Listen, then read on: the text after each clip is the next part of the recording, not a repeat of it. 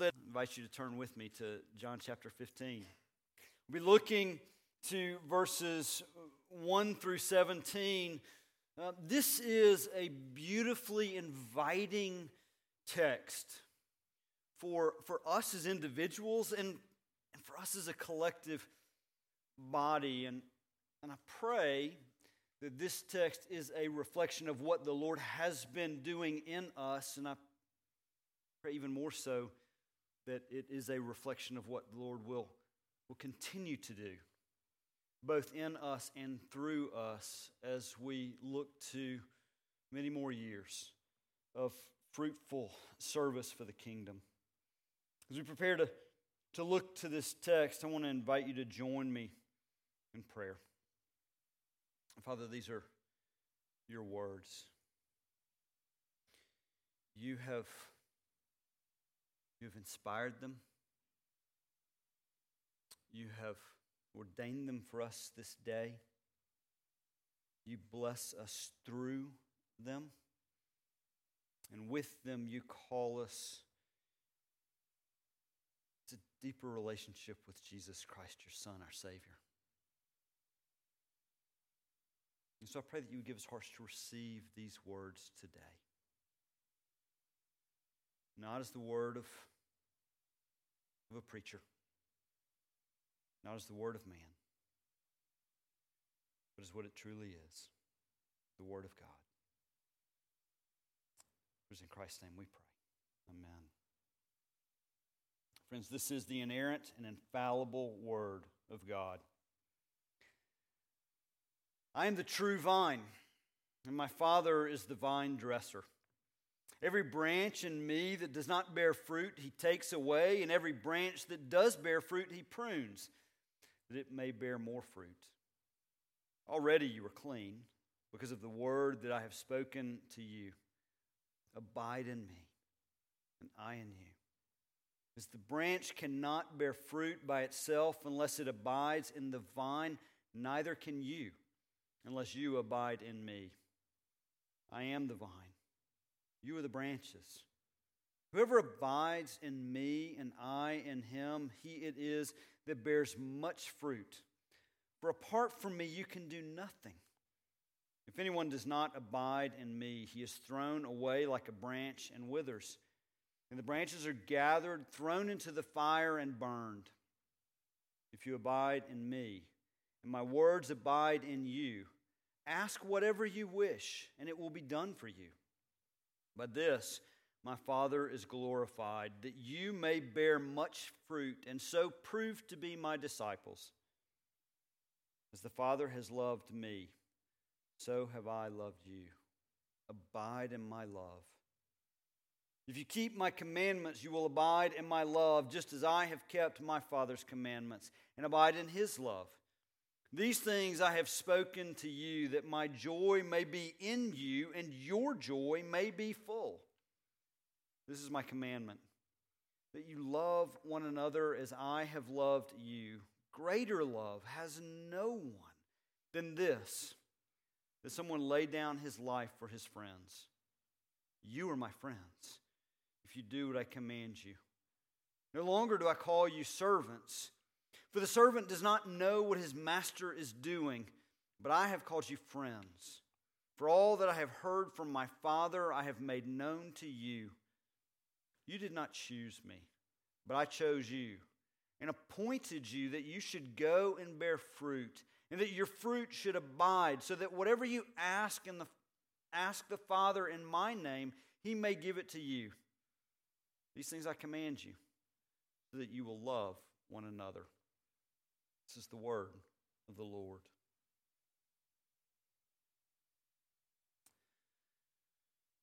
On a recent visit home, my oldest son, Pierce, was sitting on the couch in our living room watching a ball game. As I walked in to the room and I saw the game on the TV, and rather than sitting, I just stood there. It's caught somewhere between watching the action on the TV, presence with my son, and thinking through all that I had to do before me, thinking through what was next. So as I stood there with my son sitting beside me, he looked up at me with his characteristic directness and said, "Sit down." It was a command. It was a command that my son was giving me, but what was behind that command? Well, it was an invitation. But the invitation, the command was essentially this: don't be divided. Be here with me. Do you ever find yourself divided? Caught between the action before you, the presence with someone else, and thinking about what comes next? What does that divided self look like for you? Does it look like an inability to be present in the moment? It's a good reminder when it comes to family. And I don't want to jump too fast past that application, but I offer it as an illustration. An illustration of this text. Jesus is also issuing a command. His words, though, are not sit down, but abide. It's a sweet word. Abide. What does it mean? Abide means to remain. It means to stay. But not stay like I would command my dog Lucy to stay. It's this sweet invitation to be with. And so, the translators of the ESV didn't use remain. They didn't use stay. They used the word abide. Because abide captures the heart behind this command, that this is an invitation from Jesus. An inviting command, and yes, it does have implications. And so to paint a picture of the command and the invitation and the implications, all Jesus turns to agriculture. This is the seventh of his I am statements, and he opens up by saying, I am the true vine. The illustration that Jesus gives, he is the vine. The Father is the vine dresser, and we are the branches. So as we think about this picture, first let's consider the connection between the vine and the branches. The vine is the source of sustenance. It's connected to the soil, and it provides that sustenance to the branches which are the outgrowth. So in other words, the vine gives life, the branches receive life. And in receiving, those branches then bear fruit. But Jesus also speaks to the vine dresser, the Father. And the Father's role in this illustration and in real life is to maximize the fruitfulness of the branches. Now, the vine dresser here in this illustration does that in two ways. One of those ways is a warning, and one of them is an encouragement. First, the warning: the vine dresser takes those branches that are not bearing fruit and cuts them off, gathers them up, throws them into the fire that they might be burned. He disposes of those worthless branches. They are fruitless branches that have no place on this vine because they're stealing nutrients away. They're stealing nutrients away from the branches that are producing fruit. That's the first way in which the Father is, or the vine dresser Father, is maximizing fruitfulness. That's the warning. The second is actually meant to be an encouragement. Father maximizes fruitfulness by pruning. When I was in college, I had a side hustle. It was long before there was Uber driving or DoorDash or all these other ways that we can get a side hustle. Back then, my side hustle was working at a little orchard outside of Auburn, Alabama. It was one spring, my roommate and I would go out there and we would weed the strawberry rows and we would prune the peach trees. Now, we got some instruction in pruning, but I have to tell you, it probably looked a little different than the pruning that is spoken of here in John 15. You see, when it comes to pruning grapes, the vine dresser is most likely using a knife. It's somewhat surgical. There in the peach orchard, we were given the instructions to space out the peaches on the branch, but we weren't given a knife, we were given a stick.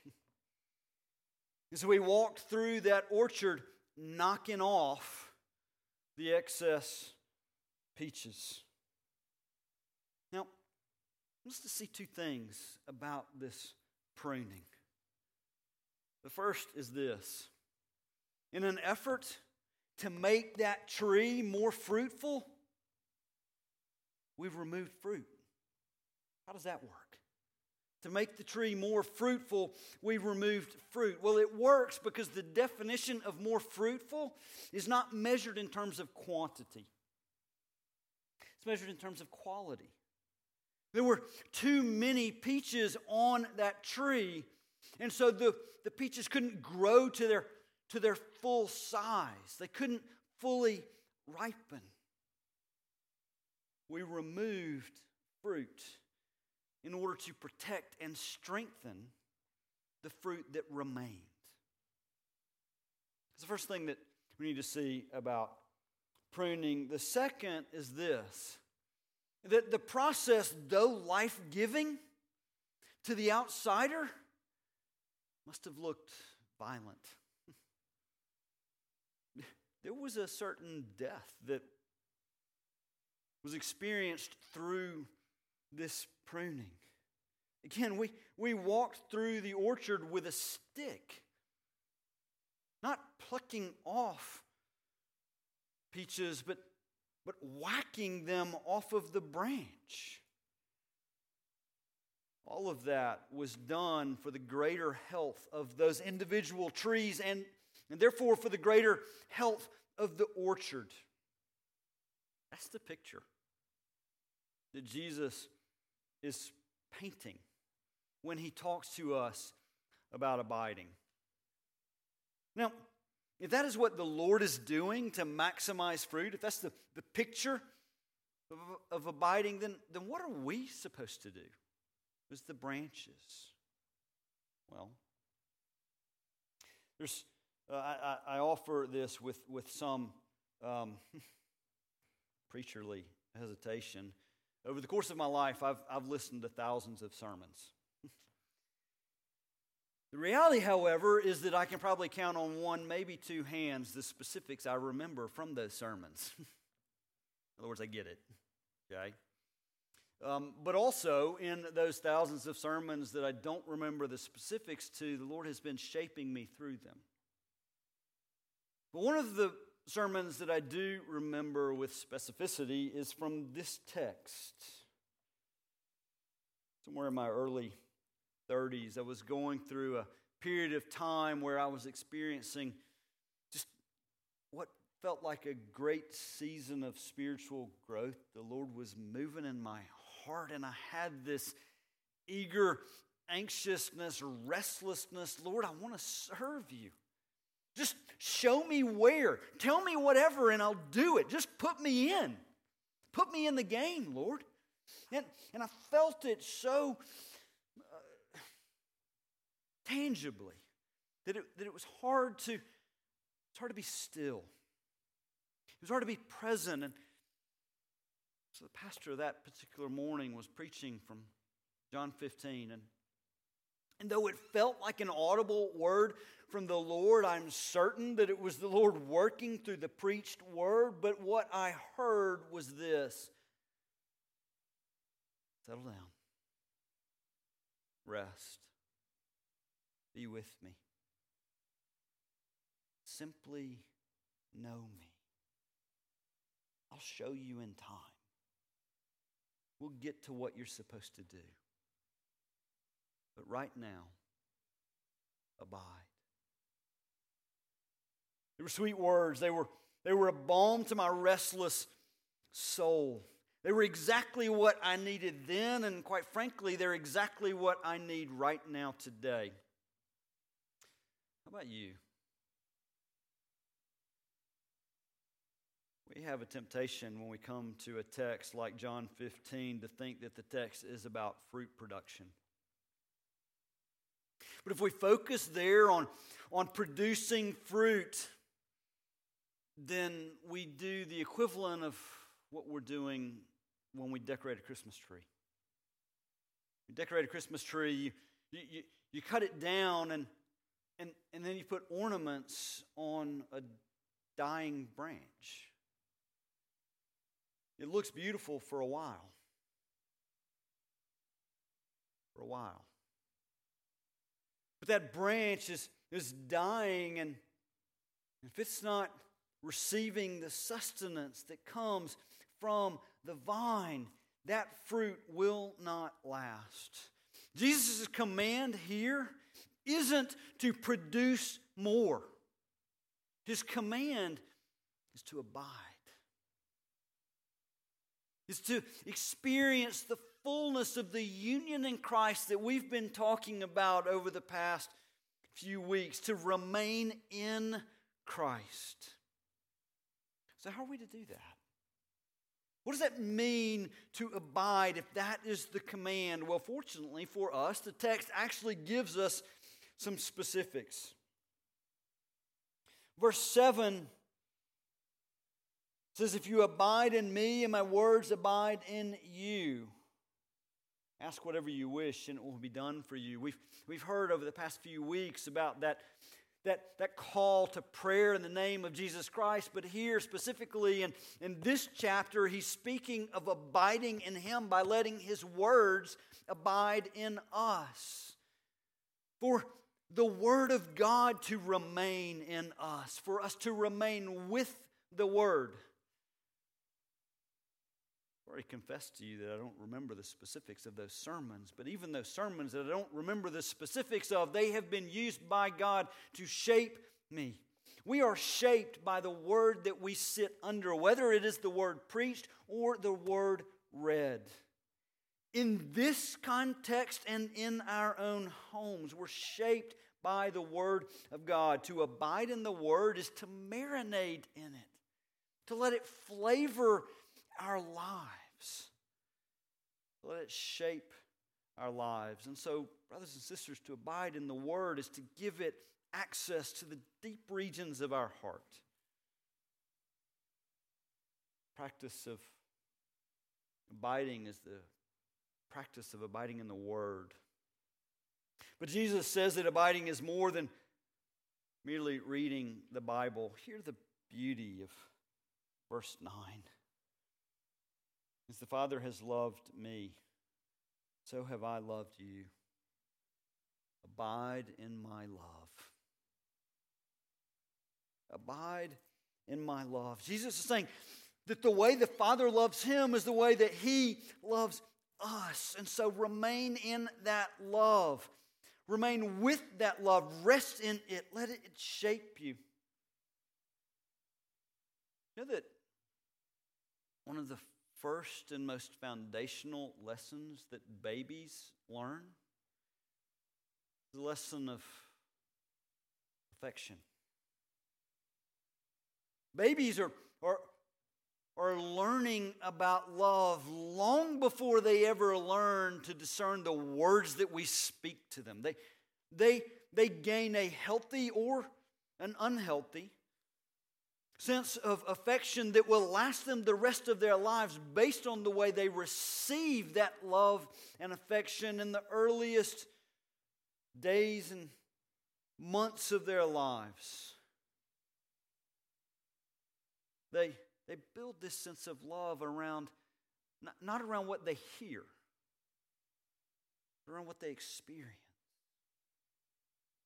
And so, given that, do you hear how beautiful it is that Jesus tells us to not only abide in His Word, but to abide in His shaping love? To be shaped by my love for you. It is fundamental to our abiding that we receive His love. But He goes on. He tells us to abide in His commands. To abide in His commands by keeping His commands. That's where He goes in verse 10. Now we spent a lot of time last week expounding on that call to keep the commandments, to keep the commands of Christ. And so I won't expand on it today other than to say that abiding in the Word and abiding in the love of Christ is deeply connected to abiding in His commands. And they're all connected to experiencing union in Christ through prayer. So given the illustration that's before us today of the vine and the branches and the vine dresser, can I offer you can I offer us a practical prayer of abiding? A specific prayer. What if our practice of abiding was a practice of inviting the pruning? What if we were to pray, Lord, rid me of every distracting thing? Lord, remove even the good things in my life that take me away from the ultimate good of abiding in Christ and bearing fruit for Him. Is that a scary thought? Is that a scary prayer to pray? It's a trusting thought. It is a prayer of abiding. But know this as you think about praying that prayer. When I was pruning those peach trees, it was a violent act and probably, quite frankly, fairly indiscriminate. Father is surgical. He's good. He's kind. He's wise. His pruning is for our good, that it might lead to a greater harvest. And ultimately, that harvest is the goal of this text. Jesus says, apart from me, you can do nothing. But in me, you will produce much fruit. What is that produce of abiding?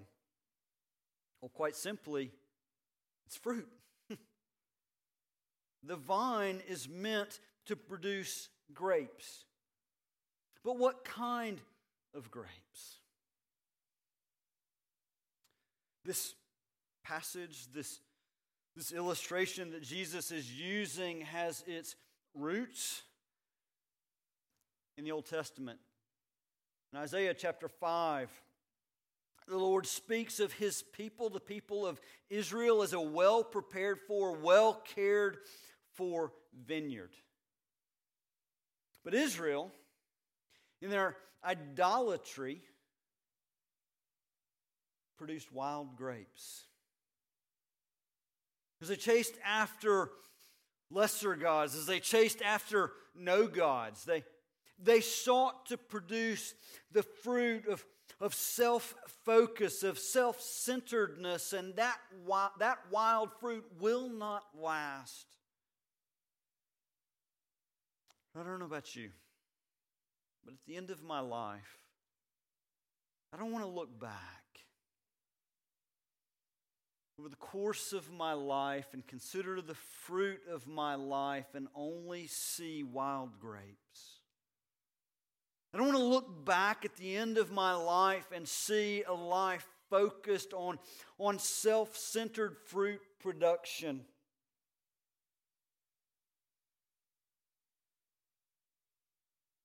That thought might help us think through the kind of fruit that Jesus is actually talking about here in this text. The fruit that he speaks of is the fruit of works that will make a lasting impact for the kingdom of God. He's speaking about the impactful fruit that will last into eternity.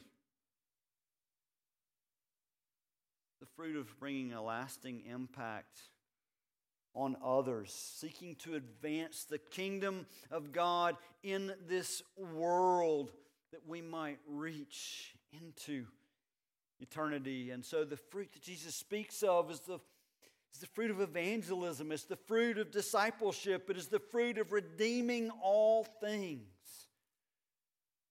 And so we produce this fruit by the power of God and as a result of an abiding life when we serve our families. When we pour into the next generation with an eye towards pointing them to a vibrant and abiding faith in Jesus Christ. We produce this fruit by the power of God and through an abiding life when in our businesses we build businesses that focus on making a lasting impact for the kingdom of God by serving our employees, praying for our employees, but going beyond the way we care for our employees to think about the kingdom impact we're making through our businesses on the community around us, even serving our suppliers and our customers.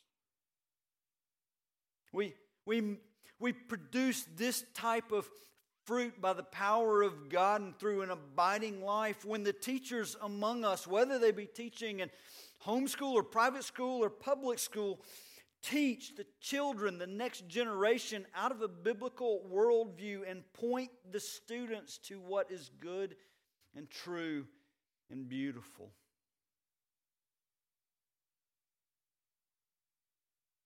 This is the fruit that Jesus is talking about. But he's not commanding us to produce fruit. He's commanding us to abide. Telling us what he will do through our abiding. This is our 10th anniversary this morning as a church of gathered corporate worship. And I pray that we as a church body will produce this type of lasting fruit for the kingdom of God collectively and individually as we abide in the Word of God. We abide in the love of Christ and in His commands. As we do that,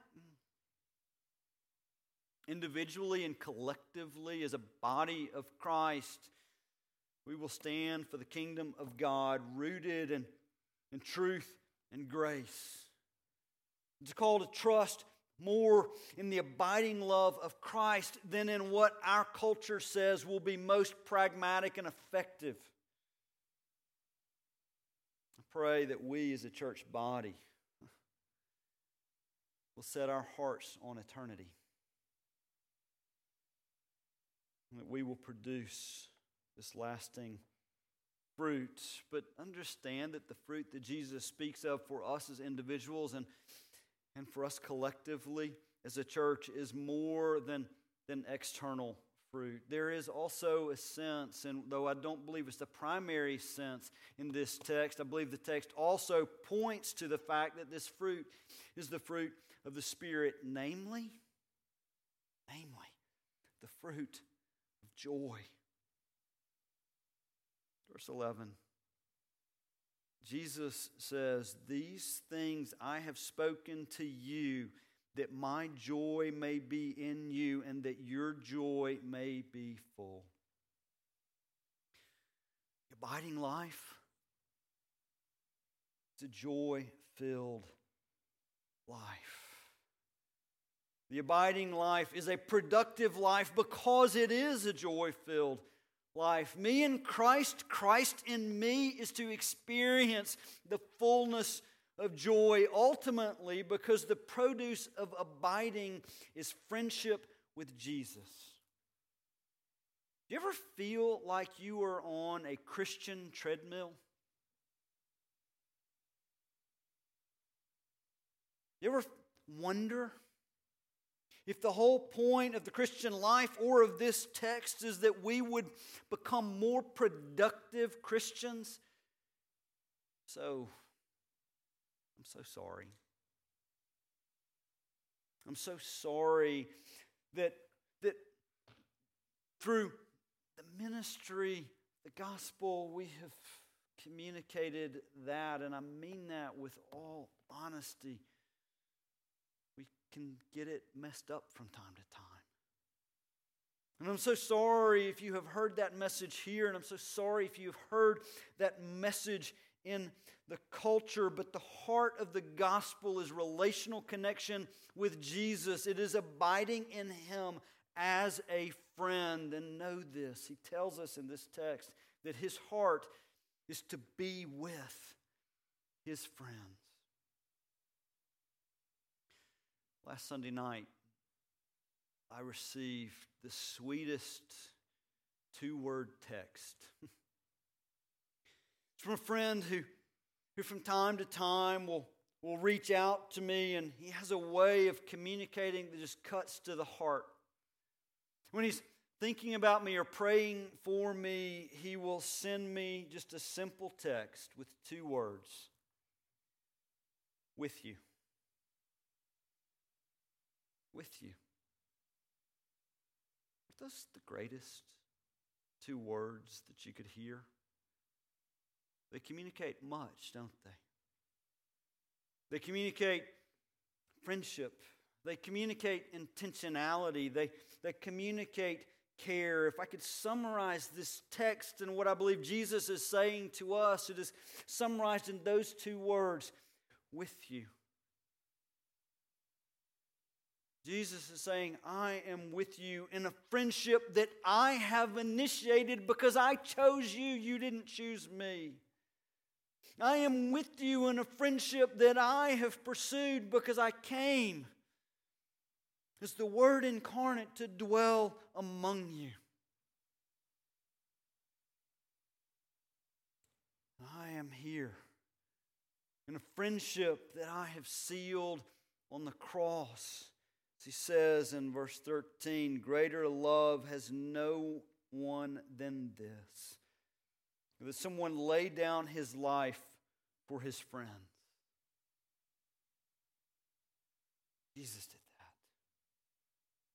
Jesus did that for the disciples. Jesus did that for us on the cross. And so to His chosen and sealed friends, Jesus is saying, I am with you. Be with me. Let us abide. Lord Jesus, what beautiful words that you speak over us. And though they promise much produce, the command is to abide in you. I pray for my own heart and for every heart here that we would hear that command. Rest, to remain, to stay, to be with, to know, to abide. Speak it loudly, speak it softly,